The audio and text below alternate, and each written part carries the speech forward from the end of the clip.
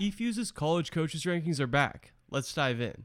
I'm Mitch Reams, and this is the College Esports Quick Take from Esports Network. So I've been excited for this moment for a really long time. You all might have noticed the show has been missing a segment from being truly daily, and that segment is Power Rankings. We were originally planning to launch this show with Collegiate Star League, but after the massive restructuring, which included laying off the media team responsible for Power Rankings, we had to pivot, leaving an empty space every week. In came eFuse. The company is branded as the LinkedIn for gamers and is serving as one of the core glue companies holding college esports together. I really like their mission and what they're about. Last week, we had them along with two program directors on this show, and Patrick Klein, the chief strategy officer, laid out eFuse's plans. Here on the College Esports Quick Take, we're aligned closely with eFuse in that building storylines is crucial for collegiate esports, and I'm stoked to highlight their power rankings every week. We use their power rankings as justification for the program spotlight segment, which will also be making a return to weekly content as competition ramps back up. With that being said, let's dive into our first episode of true up and down power rankings on this show. First, just so you know where the power rankings come from, eFuse polls coaches to make these rankings, so votes are from the true leaders in this space. They do power rankings for 3 games: League of Legends, Overwatch, and Rocket League, what we've been calling the Big 3. Let's start with the League of Legends power rankings. Maryville takes the top spot far and away. If you're looking for the school that's like Alabama is to college football for college League of Legends, Maryville is that school.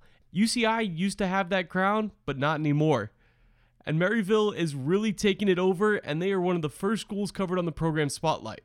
Following Maryville is Columbia, a school in Missouri, not the Ivy League Columbia. There's also a program spotlight on them. There's a 23-point difference between Maryville and Columbia, and it's the biggest gap of any gaps between teams in the entire top 10. It's one of the biggest gaps across all 3 power rankings. Now let's go rapid fire to round out this one. We got Winthrop at 3, Illinois State at 4, Harrisburg at 5, Bethany, Grandview at 6 and 7, Michigan State's club team at 8, and Western Ontario and Waterloo round out the top 10. We will be following the changes in this group closely over the coming weeks, but I'll probably be pulling from that list for program spotlights in the weeks to come as well. Now let's move over to Overwatch. We are much closer at the top here. Harrisburg gets their second top 10 ranking with a first overall spot in the Overwatch rankings. As the featured team of an Overwatch documentary, that definitely makes sense.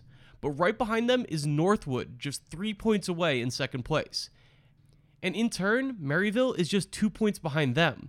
All 3 schools have 2 teams ranked in the top 5 across the esports we have rankings for. That really shows the imbalance that Northwood and Akron's program directors were talking about on this show last week. Following Maryville, we have a bunch of major schools that have all appeared on the program spotlight. Utah is 4th, Miami, Ohio is 5th, UC Irvine 6th, and Missouri 7th. Following Maryville, we have a bunch of major schools that have all appeared on the program spotlight. Utah is 4th, Miami, Ohio is 5th, UC Irvine 6th, Missouri is 7th, and Boise State is 8th. That's 2 Power 5 varsity programs in Missouri and Utah, and it's also 3 of the biggest student body schools that have varsity esports program in Miami, Ohio, Boise State, and UCI. And rounding out the top 10, we have 2 Texas schools, Texas Dallas and North Texas. I believe I've covered 9 out of 10 of these schools on the program spotlight. The only one I missed is Texas Dallas. You can see why I was struggling to find some new additions for that segment. Also, as Texas enters the 3rd day of rolling blackouts, I want to say that I hope both teams and everyone in the state really is safe during this crisis.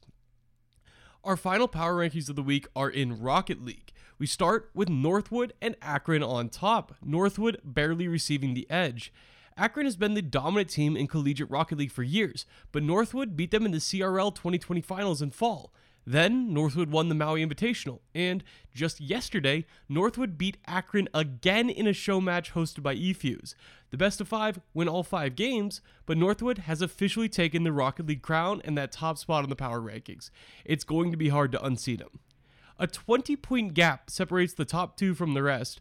North Texas makes the school's second top 10 in the 3rd spot of the rankings, and they're followed by Central Florida and then Mizzou, the second top 10 placement for the Tigers. Texas Dallas takes 6th, and they're the only school to appear twice in top 10 lists that I haven't already covered on the program spotlight. So I guess that's coming up tomorrow. Our final four are all only on the Rocket League top 10, with South Florida, Stockton, LSU, and Ohio State. With those final two, you start to see why Rocket League might be one of the more approachable esports to the major universities, with both LSU being really renowned for their traditional sports teams. We'll see if that's a trend worth highlighting as the year goes on, or if they just drop off. In the future, I'll be able to provide even more context on these rankings as we get an understanding of where teams go up and down and why that happened. So be on the lookout for this segment next week as we look at the changes that took place in week 1. I'll be back tomorrow with a look at the Texas Dallas esports program.